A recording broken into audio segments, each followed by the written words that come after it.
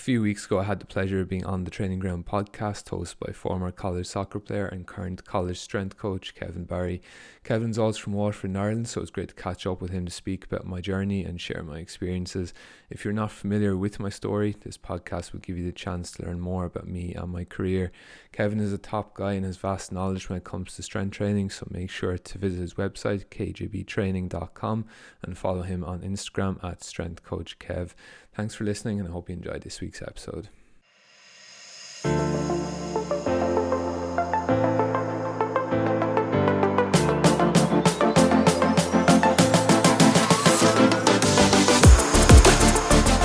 Welcome to the 90 Minutes Fitness Podcast, the podcast all about soccer-specific fitness, from training and gym work to nutrition and mindset, all in an easy-to-understand format.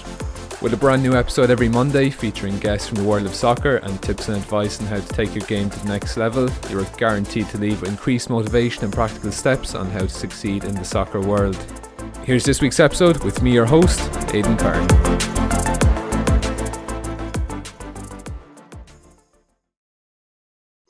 Aidan, I appreciate you coming on to talk today on New Year's Eve. Thank you.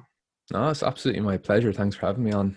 I know we've had kind of similar backgrounds in extent. We're from the same area at home. We've kind of played at the same level as well, but our journey has been a lot different in America. Can you talk about kind of when you first decided that you did want to go to America, how you went there, and some of your biggest learning experiences or challenges as well?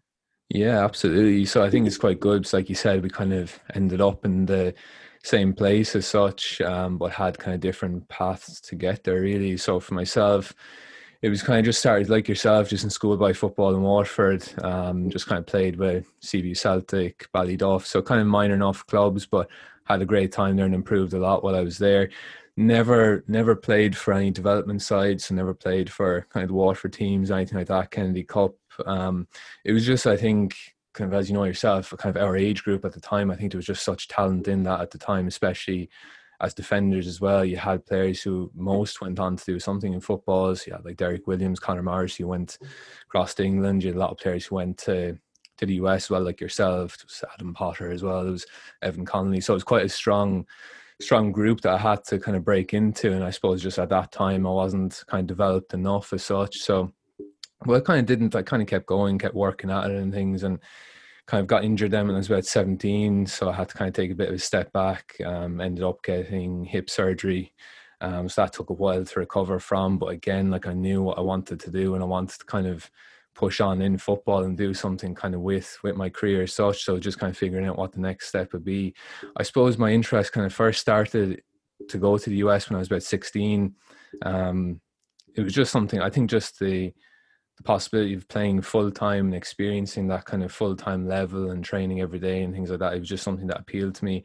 Also, just being able to study as well was kind of a big appeal to me as well, because I was I suppose quite good academically as well, and I kind of wanted to pursue that as well. So the kind of the opportunity to do both was kind of very appealing to me. And I think the chance for me to kind of, like other players did, go across to England, that it just wasn't going to happen. So I kind of had to figure out a different route to go down. So I think once I finished secondary school, at that time, due to my injuries, I kind of wasn't in a position to go to the US. So I kind of just set my sights on going to UCD, which is just kind of it was one of the best places to go for football, really. They're very strong in every year throughout university competitions. They're either winning it or there and thereabouts. So it was kind of the place I needed to go to if I wanted to kind of push on and play at the next level. So like on my kind of applications, it was literally just UCD. It was like 1 to 4. It was only 4 options. It was all UCD. There was nothing else kind of considered. So it was either that was happening or it wasn't happening at all. So luckily enough, I got in, went to UCD, studied history at the time. I wasn't too concerned what I was studying. It was mainly for the football that I went there. And as you know yourself, the facilities in UCD are excellent. You know, you have the gym, and I lived on campus as well. And then for my second and third year, just off campus. So I was so close to facilities that I used kind of to the best of my advantage. So I had AstroTurf pitches, grass pitches, gym, everything. So it was just kind of a bit of a dream for me coming from Waterford, I guess. Was out in the country as well where I lived. I mean, it was 30 minutes to a gym that basically had like a treadmill and maybe a barbell, and that was about it. So I was like, it was just fantastic for me to have access to all these facilities. When I went to UCD first, like as I said, I was only coming off just a surgery, so actually ended up not even making the UCD team in my first year. So I just kind of went away and just kind of worked hard and kind of joined a team in Dublin, just in the Leinster Senior League, which is quite a good level, but it wasn't exactly what I wanted. And I suppose that was kind of my first kind of big failure as such, and like having kind of arrange my life so that I could go to UCD, and then for the main reason I went there for it not to happen. It was quite a kind of a kick in the teeth, really. But went away, just worked hard, ended up doing well at that team, and then just ended up contacting the UCD manager then just to see if I'd come in and train in pre-season. And that's what I kind of did. So over the summer, I used to travel from Waterford to Dublin kind of 3-4 times a week. I was on trial basically for about 2-3 months or so, just all over pre-season. Ended up signing with the team then just in the Leinster Senior League. And just for anyone that's not familiar with the UCD kind of system, so you have the first team who train or play in the League of Ireland. Then you have kind of Leinster Senior League first team who play. It's just a really good league. I mean, it's basically League of Ireland. It's just based not the commitment levels of League of Ireland. And then you have they have 2 additional teams under that. So they'd have like a freshers team and then just another team as well. So kind of I just started at the very, very bottom team, had a few good games in that and worked my way up. And then at the end of my second year, I just kind of benched for the first team in the Leinster Senior League. So that was a good experience just against Crumlin and that. So it's kind of a bit of a crazy journey for me to go from basically not making the team in my first year to kind of making that kind of big step up to kind of the first team and that. So that was a good experience kind of. And then I suppose this is where kind of the American kind of thing really took off for me, because between my second year and third year in college, so third year was my final year, I went to just for these soccer agencies that do kind of arrange scholarships for players in the US. I just went to a trial day basically just to keep fitness, just to play kind of an 11v11. So it was completely by chance. It was like €10 to play the game and that was it. So I kind of just went just to keep my fitness up, and kind of just ended up like obviously listening to the presentation and stuff, and they kind of liked as well what they saw and kind of came back to me and said that like although you'd be going as a graduate student, that the US are kind of looking for older players to go now kind of in a graduate situation. So it's just something I thought kind of long and hard on. It was a massive decision, but I kind of let the American dream go as such kind of back when I didn't go when I was 18, 19. So to consider it when I was 21, 22 was something that I wasn't kind of thinking too much about. But then it came about and I was like, it's just, if it's there, it's a wonderful opportunity. It's something I always wanted to do. So yeah, just went ahead with it. As you know, it's just like it's quite a big amount of money as well that you pay for something that you could get like a $500 scholarship, or you could get quite a decent scholarship. So there's kind of a lot of back and forth between me and them just for the last year, so my third year, my final year of college.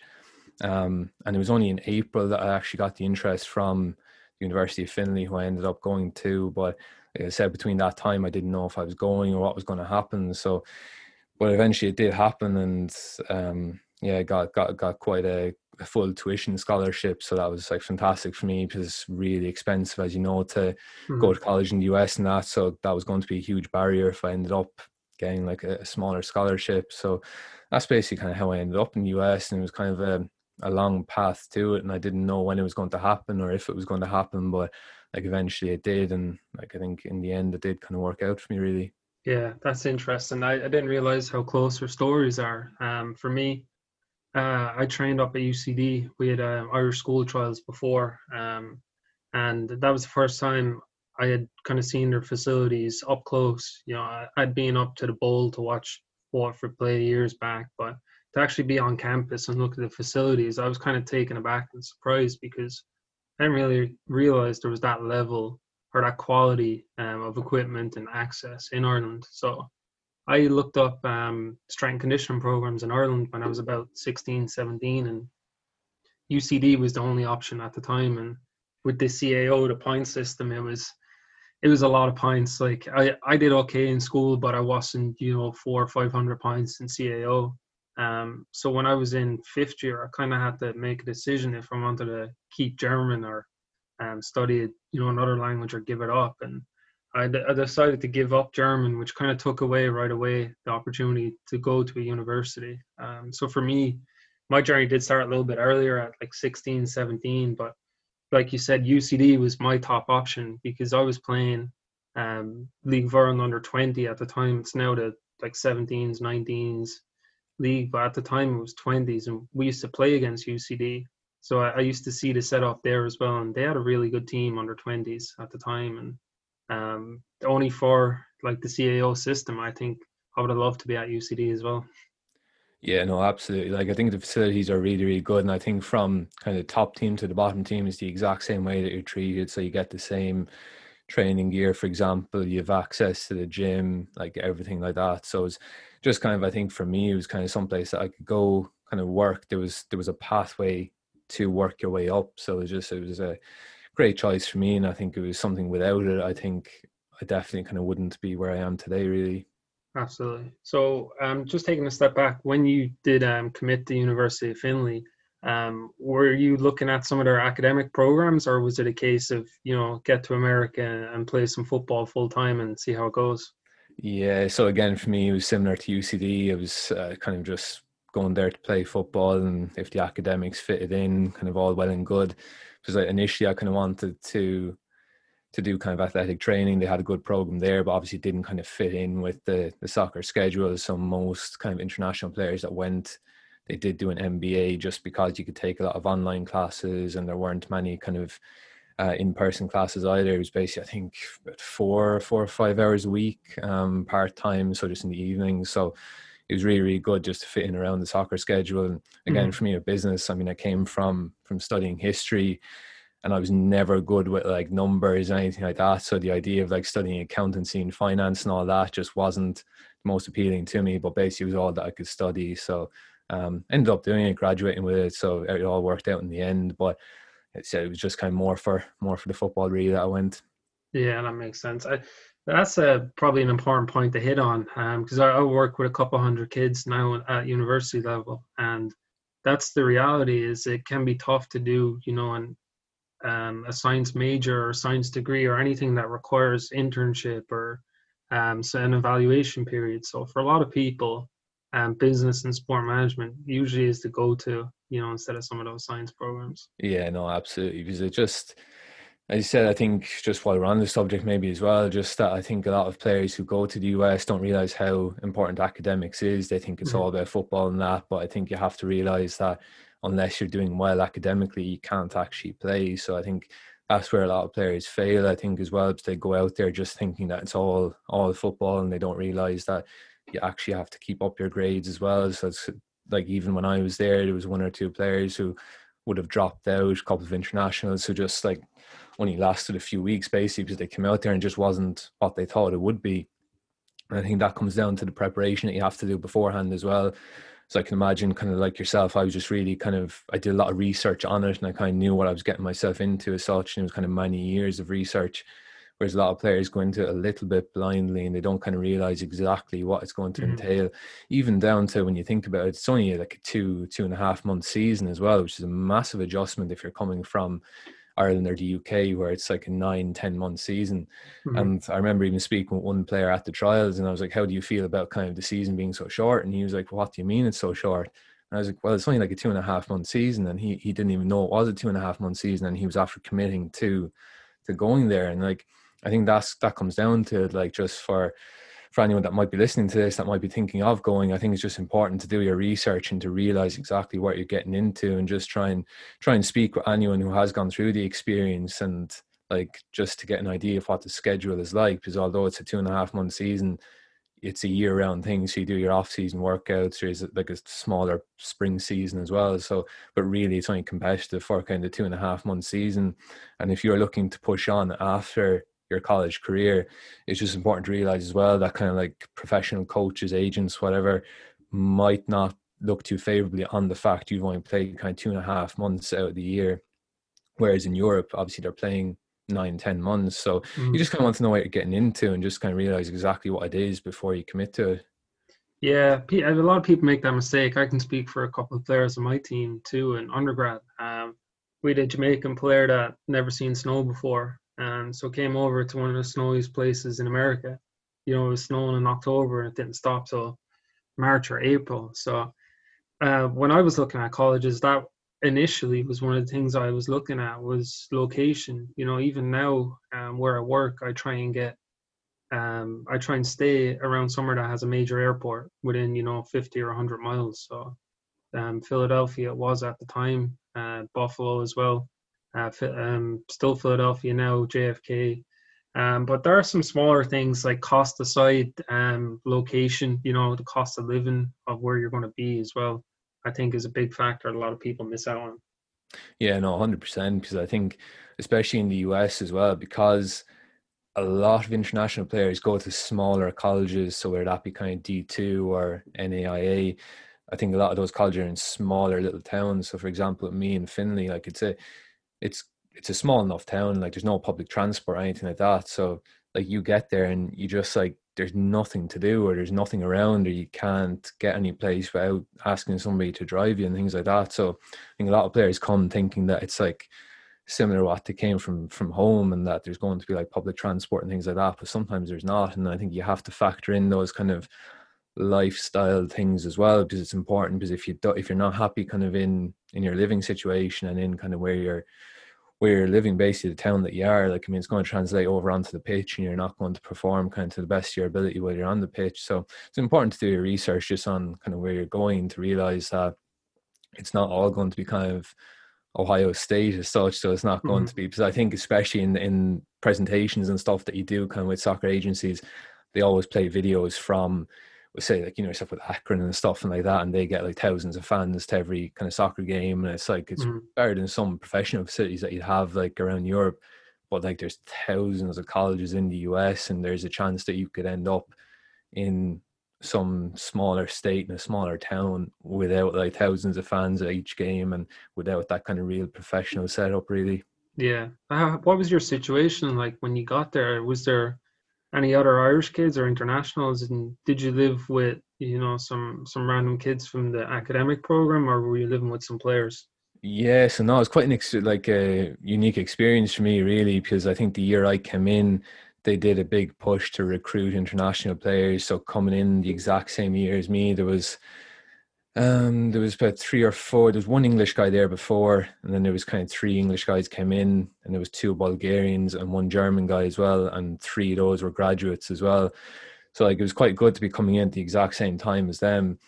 So we all kind of lived together just in like one house as such. So it was quite good, obviously, to experience with them. But again, like that comes with its challenges as well, because you're living with like at one point there was like eight in the one house and stuff, and like everyone different personalities, different everything. So like it's an experience, and you kind of, it does help you grow up, I suppose, as well, kind of dealing with that sort of thing. Because again, for me, when I went there, I was like really committed and like I knew what I wanted and stuff, but like Hmm. not everyone is going to be on the same level as that. And as you know yourself, in college in America, there's a big kind of like party culture and stuff like that. So it can be kind of difficult if you're living with people like that. And like I remember often like times where you wouldn't get like a wink of sleep because like they'd be downstairs and stuff and partying and things like that. So Hmm. it can be quite difficult, but definitely it was a great experience for me to be kind of meeting people from different backgrounds and things like that. And it's something I wouldn't ever change, because kind of dealing with that does make you grow up. And it was great for me, although very tough when I went there first, because couldn't drive any place when I arrived there first. Basically, I was locked out of the house when we got there first. So I traveled from Shannon to, I think it was possibly Philly, I think, to Detroit, and then drove from Detroit down. But I mean, it was like 2 a.m. American time when I got there, and I'd been up awake a very long time. At that point, got to the house with the other English guy, and we're just locked out of the house. There was no key left out or anything. So you're basically just standing outside after traveling for hours, and that was tough. And then like there was no electricity for the first 2 weeks either, so like there was no like hot showers, anything like that. So like it was kind of a welcome to America type thing for me. Like it wasn't the easiest transition, but again it got easier after that as you kind of integrate into it and things. And again, once you get your bank accounts set up, mobile phone, all that, it just makes you feel more at home, really. Yeah, I think one of the small things that was a lifesaver for me at the time was when I first moved over, my father couldn't even text. He was just totally against technology. But probably 6 months or a year into it, I got a text from him. I was like, "What's that all about?" And mom and dad, they were away at a weekend, and apparently he was just texting then. So he ended up getting an iPhone, and now I like FaceTime even now and Skype and stuff. So that's a little bit different, because you do have to account for the time difference as well. But I think we're at a little bit of an advantage because I knew coach that went to the same college as me, an Irish guy from the 70s or 80s, and back then it was just send a letter, and you're really on your own for 4 or 6 weeks and until someone gets back to you. But it is a little bit easier now, but it's definitely not without its challenges, right? It's not that it's not a perfect scenario, but there's a lot of things you don't see online or people posting about that can impact your ability to stay there, right?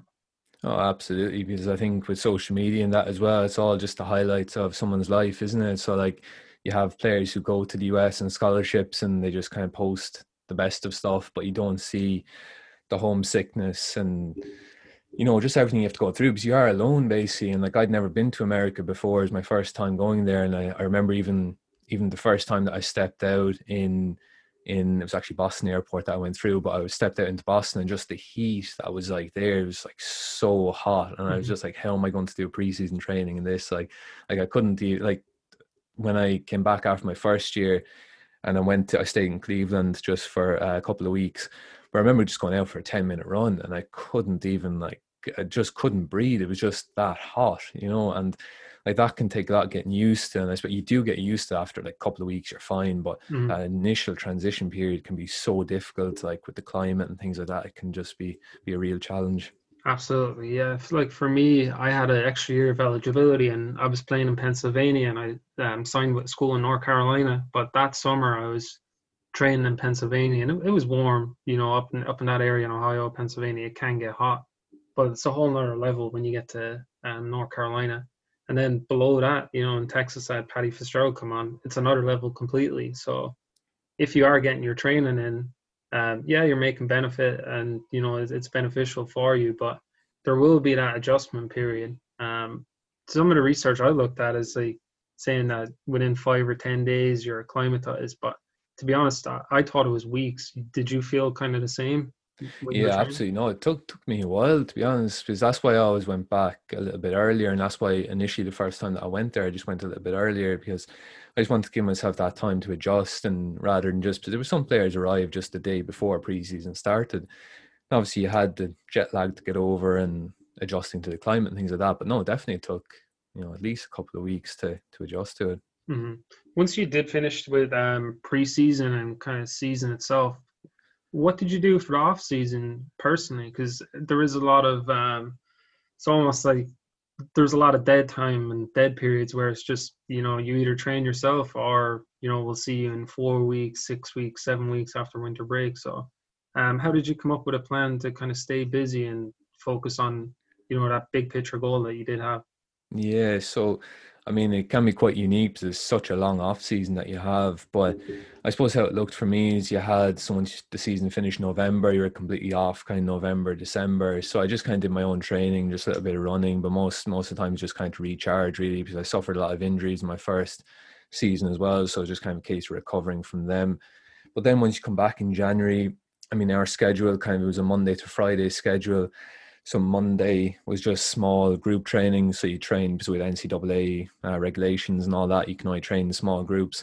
So we used to train inside. So obviously it's snowing quite heavily from whatever like Hmm. December to March, April. So it's just inside on a basketball court basically because we didn't have kind of an indoor astroturf or anything like that. So just on a basketball court, just doing basic kind of drills for an hour, just in small groups. You do 1v1s, 2v2s, passing drills, that sort of thing. And then that was you done for Monday. Tuesday, then we'd have lifting at kind of 6 a.m. So the main focus on that was kind of lower body stuff, basically just kind of lifting as heavy as possible, which isn't always the best, which we'll get into, I'm sure. But that was kind of thing, you just lifting kind of as heavy as possible on a Tuesday. And then Wednesday, just a small group stuff again. You do an agility session in the afternoon as well. And then Thursday and Friday were both lifting sessions as well. So once Friday by say 3 p.m. came, you were kind of done. But again, I was always doing kind of additional stuff to that as well. So I was in the gym myself. I was doing I do a lot of running. So we had an indoor track as well, a smaller track. So I do a lot of interval running there. But for the most part, that was kind of schedule, Monday to Friday. And then that lasted until kind of March, April, and then the spring season kicked in. We trained 3 times outside, and then the lifting kind of tapered off a little bit. But yeah, that's pretty much how it went. It's a long off season, but I kind of tried to make the most of it because I wasn't satisfied with how my first season went. I think with all the injuries and things like that. So, and again, you're kind of under pressure as well to keep your scholarship as well, because there was a guy, an English guy, that had his scholarship pretty drastically reduced after the first year. So it's kind of something that's in the back of your mind that you do kind of need to keep your scholarship because you can't afford to stay there if you're having to pay thousands for tuition. So it's kind of a bit of a driving force for me, and that's kind of why I worked so hard just kind of in that off season just to kind of get up to the level I knew I could get to. So but again, some of the work that I was doing wasn't directly kind of applicable to football, and I think it did kind of hinder my performance in kind of long term as such, which I have rectified now. But in that time, it was kind of hindering my performance a little bit. But yeah, it kind of can be boring at times. But yeah, you just kind of try and make the most of it, really. Yeah, the scholarship thing is a big deal. Like, I had a teammate from Scotland that ended up moving back because of grades. But there can be, I don't know if it was just my college, but there can be some animosity there as well, in that you're an international kid, and sometimes it's seen that you're coming over and taking an American kid's scholarship, you know.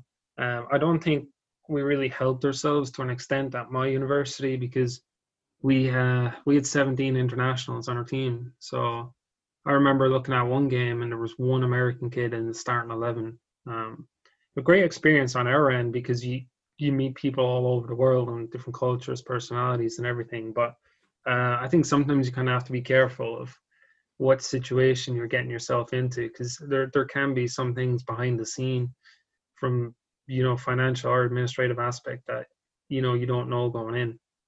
Yeah, no, I totally agree with you, because again, you are, and we were told that as well when we came in.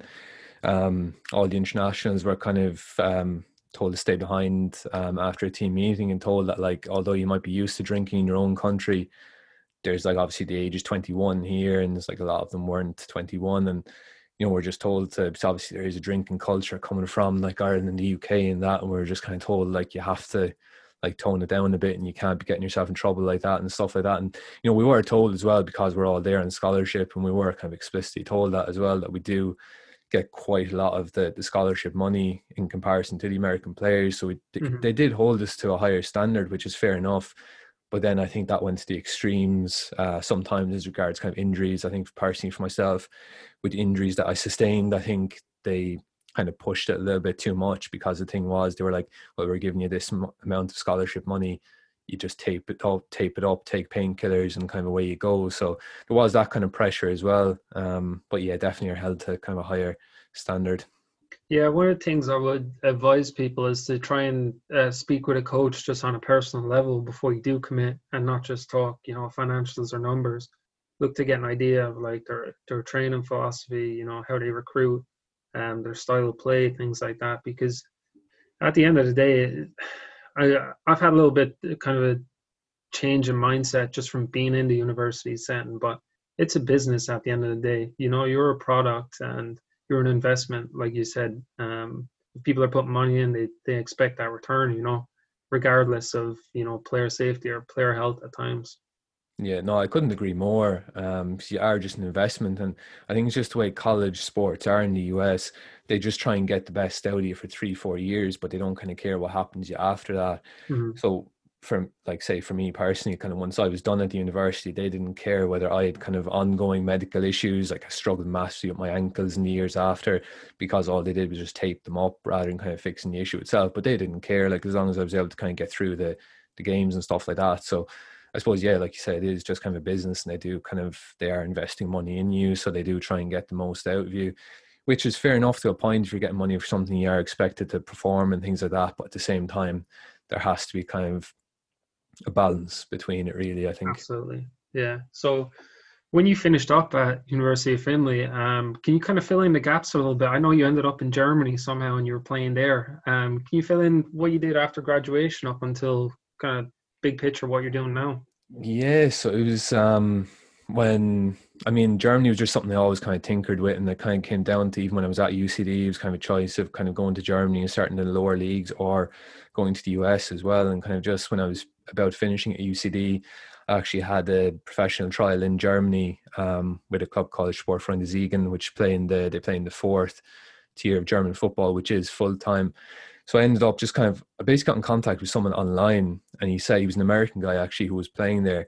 And he said, if you just want to come over, I can ask, can you train kind of the under 23 team, and then see, can I get into the first team? So I just took a chance and it went over, trained, didn't do very well with the under 23 team on the Monday night, but at the same time, he still took a chance on me and just turned up to the stadium on the Tuesday morning. He went into the coach, just said that there was a guy here from Ireland, could he just train this morning? And he said, yeah, they were kind of low on numbers and that, so just kind of got into train. And it was a bit surreal, obviously, to be training with kind of full-time players in Germany, because they play just the fourth division in Germany. It's where all the kind of Bundesliga reserve teams play. So you had like the Borussia Dortmund reserve team, Schalke, Borussia Mönchengladbach, all those. So it was quite an experience to kind of go in and play against players who had even played in those teams, who had been in Bundesliga academies and things like that. So a bit surreal, to be honest, to be on the same training pitch as them, but ended up doing well in that session and got asked back for the afternoon session. Nothing ever came of it after that, but it kind of proved to me that I could kind of maybe perform at that level, which I think the big thing with that is, although I performed for a couple of training sessions, you need to be consistent at that level, and I knew I wasn't quite there. But again, the guy offered to try and get me trials in like the fifth division, which would be kind of semi-professional level. But at that time, I had got the offer from Finley, so it was kind of a no-brainer really, and I decided to go with Finley. But like, Germany was just always something that was in the back of my mind, and like, I spoke quite good German, learned it in school and that, and I just liked the language and I liked the country, and I visited a few times and things like that. So it was just something that always appealed to me. So when I knew in the US, I think there was just kind of a bit of a toxic atmosphere, I suppose, just for what I wanted to do. There was a lot of kind of like, as we said, like kind of partying, drinking, that sort of thing. And it wasn't kind of where I needed to be if I wanted to get where I wanted to go as such. So I knew I kind of had to get out of that environment really. So just kind of started contacting a lot of German teams just on social media really. That was how I did it, and ended up getting a club in just 40 minutes outside Frankfurt, called SG Kinzenbach. So they played in the sixth tier, which is like quite a good division of German football, and like in comparison it'd probably be the same as kind of D2 or that sort of thing. So it was really good, and I signed the contract before I even went there, which was good as well. They kind of took a chance on me and just kind of signed me. So ended up going there in January 2017. So that was kind of a big culture shock for me really, because I think coming from the US, and I know you spoke as well just on your last podcast with Sam, who was a teammate of yours. It was quite a good podcast, very similar to kind of my story when he went to was the UK that he went to? I think he was in Ireland, he was in the UK, and he was in Israel as well. Yeah, quite around. But I think it was when he went to Israel, actually, that's when it kind of resonated with me a lot. Kind of just that loneliness and kind of bouncing around kind of from team to team and kind of struggling with just being by yourself, because it's a massive transition when you come out of that kind of environment in the US where you're living with friends and teammates and there's always something happening and there's always people around. And then you go to Germany where I was basically just living by myself in an apartment where in a very, very small German town as well. So there was like very little going on. Very few people spoke English as well. And although I was able to speak German a little bit, like I was never able to have a proper conversation with anyone. And it was just, I think that kind of loneliness and kind of things like that just kind of really, really took its toll. And like I only lasted kind of 2 or 3 months there before I was just like, it just wasn't for me. And I was just kind of struggling too much with it. And although the football was fantastic and I really enjoyed it, and I have to say, like, the German kind of football culture is really good as well. Just once you join the team, like, everyone makes you feel pretty welcome in that, and I never had an issue with that. But I think just stuff off the pitch, I just kind of really struggled with it, and that's why I just decided to go back to Ireland then, really. When you did go back to Ireland, were you looking, like, at what point did you think of a business in football? Was it at a point where you realized you're not going to play professionally, or was that something that you wanted to do on the side with some of the marketing that you're doing now? I mean, it was always something I wanted to do. And I think even from the age of 14, 15, I always kind of had like blogs and that, and always kind of saw the potential in kind of online marketing and things. So like I said earlier, I kind of always combined academics and football, and I kind of always had interests outside of football as well. So it Mhm. was just kind of something that I kind of got into, and like just yeah, like I mean, I worked a few different jobs in that when I came back to Ireland. It took a while before I started kind of 90 minutes fitness and that, but yeah, it was just kind of something I always wanted to do and Yeah. something I What combined was really. your adjustment like moving back to Ireland? You know, obviously it wasn't long term as such. You know, you've been to a couple of places since, but was there any kind of challenges for you when you did move back versus when you left?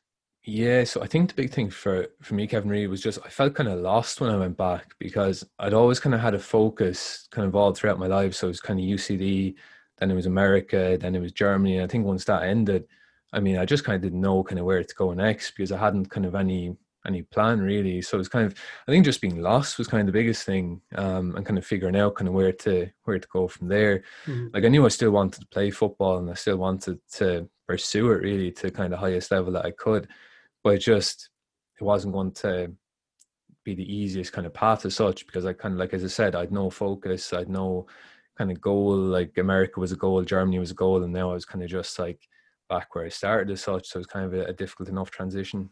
Yeah. How do you feel about, people saying, go all in on your goals? Do you think there should be some constraints there? Because I'm sure you've conversations with a lot of people now from around the world about you have to be all in if you want to go professionally. But are there some other options kids need to look at? Yeah, definitely. Because I think there is this kind of glamorized culture of kind of like dream chasing and all this, but a lot of people don't realize exactly what it's like. I think, especially on kind of social media and stuff, it is glamorized to just kind of like pack up your bags and move to a different country and like chasing your dream and all that. And which I fully encourage. And like, you never want to discourage anyone from doing what they want to do, but at the same time, there are other factors involved. So like a big problem that I run into just with a lot of players who contact me on Instagram and stuff is that they want to, it's a lot of American players and they want to play in Europe. And like the first thing I ask them is, do you have a visa to actually come to Europe? And they don't. And you just can't stay in Europe if you Hmm. can't get a visa. And like, that's the most basic thing. Then it comes down to like visa, financial situations, like language barriers. Can you adjust to the culture? Like there's so many things like, and I think, as I said, it's just kind of glamorized a little bit. I think just kind of packing up your bags and going, which is all well and good. But then once you get there, it's kind of reality hits and you have to have kind of those foundations in place to be able to kind of sustain yourself over the coming months and kind of create that kind of groundwork so you can actually succeed on the pitch as well. Hmm.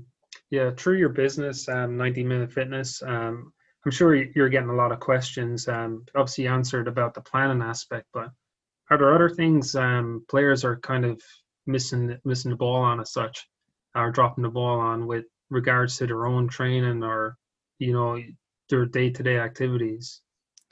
Yeah, so I think again, it's like one of the biggest questions I get is like how to increase speed because everyone just kind of wants speed. So it's kind Hmm. of one of the biggest questions I get. But again, there's no one answer to it. Like speed is like there's so many different factors involved in it. So like it's not one there's not one workout. So people often ask me, just give me a workout to increase speed, but like there's not one element. Like it could be down to your technique, you could be losing energy that way, you might not be kind of generating, like you might actually have the strength in your legs, but you might not be generating that force with your technique to actually be efficient in your movement. So like that's a big thing as well. But so there's not one size fits all. And like I often say, like I unless I could actually like work with you as such and like see how you move and kind of examine your day-to-day schedule and see kind of what work you've actually done already, I can't kind of give you an answer to that. And there's not Hmm. really kind of a straightforward answer to it. Yeah, that makes sense. I see Yeah. it the same here. I'm working in person with people. It can be difficult at times because at the end of the day, you don't know people's constraints, what their daily schedule is like at times, and how many teams they're training with, um, how many even different sports that they're playing at the same time. So that's it's an Yeah. interesting point you And make. have you found, Kevin, just with obviously kind of working with American athletes, because what I found there is a big culture of kind of lifting heavy within America and things like that, and it's all about kind of how much you can bench and stuff like that. Do Mhm. you find that kind of American athletes have that kind of mentality of just kind of lifting heavy? And do you ever find kind of movement problems within athletes that kind of cause them injuries in the long term? Yeah, I think one of the big things about like culturally is that um I think the reason there is a push for like those numbers as such or times is because they're objective and they're easy to rank. If we're both on the same team, Aiden, and it's like very subjective. If we're both playing left back, who's the coach going to pick? And the coach picks you and not me, and oh, it's because the coach doesn't like me or like you, things like that. But when you look at objective data, it kind of gives you the false sense of security that, oh, I work harder than this person, or I'm more athletic than that person. But sport a lot of times can be pretty subjective, right? But I think the issue you run into is that because people are looking for those like objective numbers, and there's a lot of stuff online too with speed clinics and speed camps. The business aspect of pushing objective numbers in America is massive.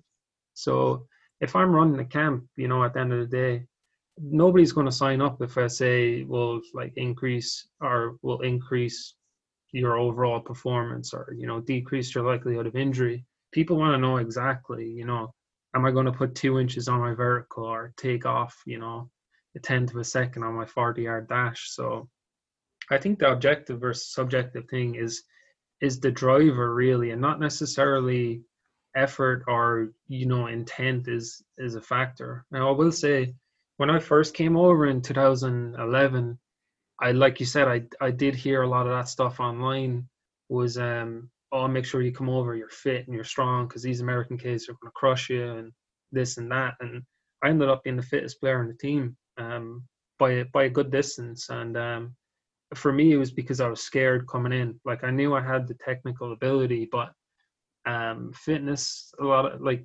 aerobic fitness, like long distance fitness, is something that you really can control yourself. So if you show up and you're not fit on day one, the coach is going to, this person doesn't really work, and you make a bad impression on day one. So again, that can be objective too. If you're running 2 mile in under 12 minutes, we have to do that at one team.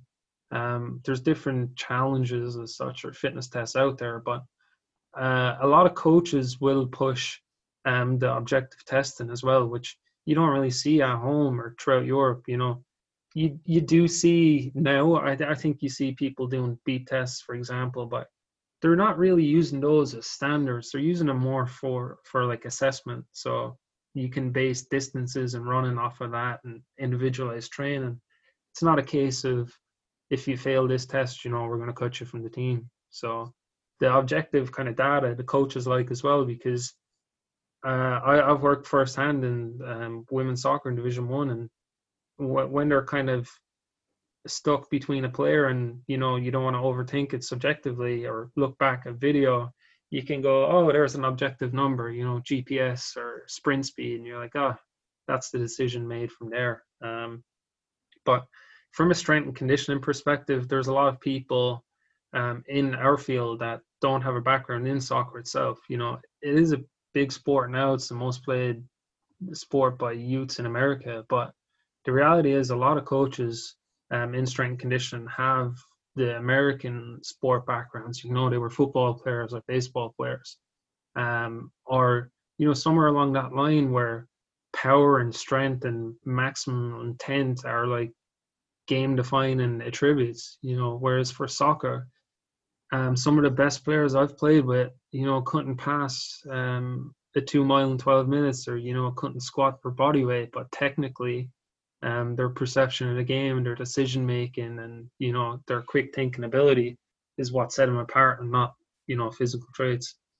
So Yeah, no, absolutely. Yeah, because I think again, just for me at Finley, all the strength and conditioning coaches were all kind of former college football players and that, so they come from that background of kind of lifting heavy, so they don't kind of fully kind of comprehend the demands of soccer and things like that. So they train you in such a way as to just increase that kind of strength and power as if you're kind of an American football athlete rather than kind of a soccer player, which is, I mean, there's so many demands on your body for soccer, and there's that obviously the technical aspect to it as well.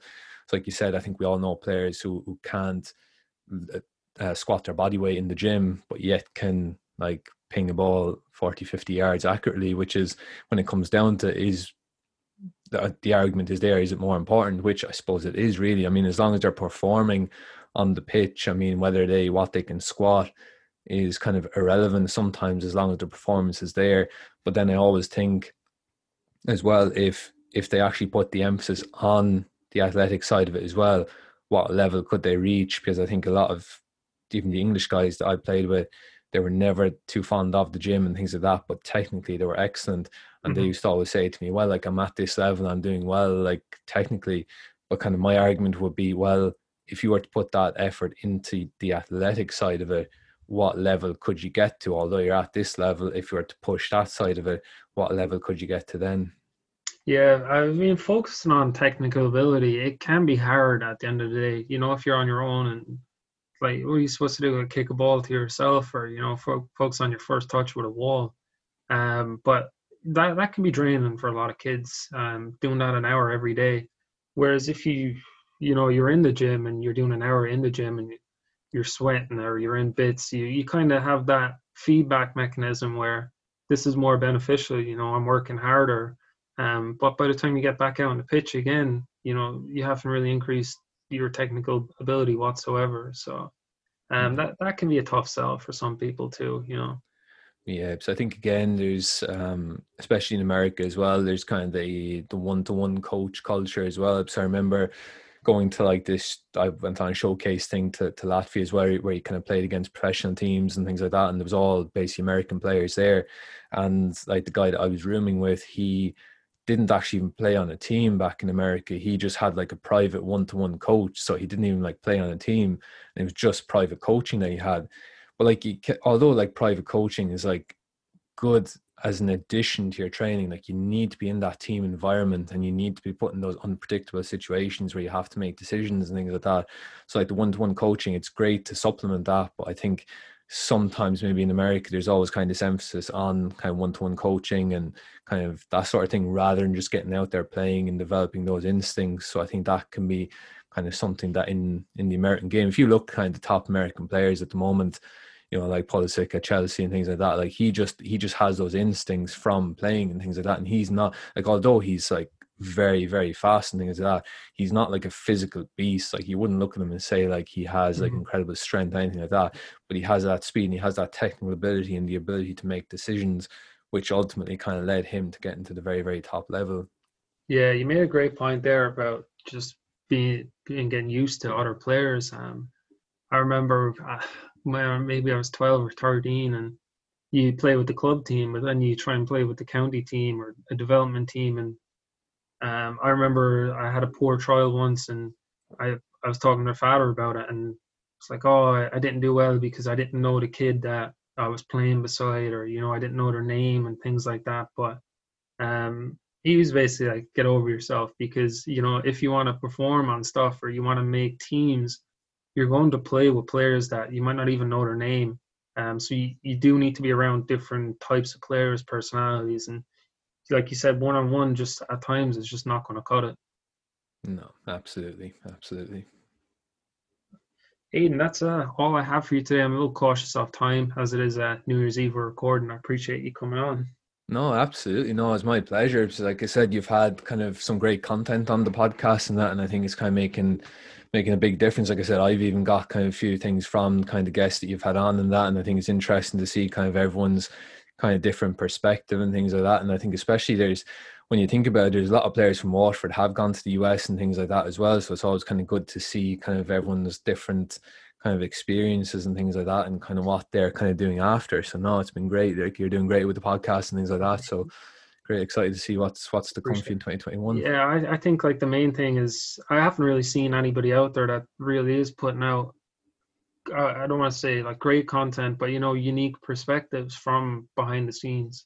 There's a lot of strength and conditioning coaching podcasts, but when you're looking for a key takeaway or a key perspective, it can be vague a lot of times, you know. So I'm glad you found it helpful. Thank you. Yeah, no, absolutely. Thank you all very much for listening. And like I said, as always, if you have any questions, feel free to contact me by email, aidan@90minutesfitness.com, or send me a DM on Instagram, as I'm always happy to help. If you found value in today's episode, please like, share and follow. Thanks again for listening, and speak to you all again soon.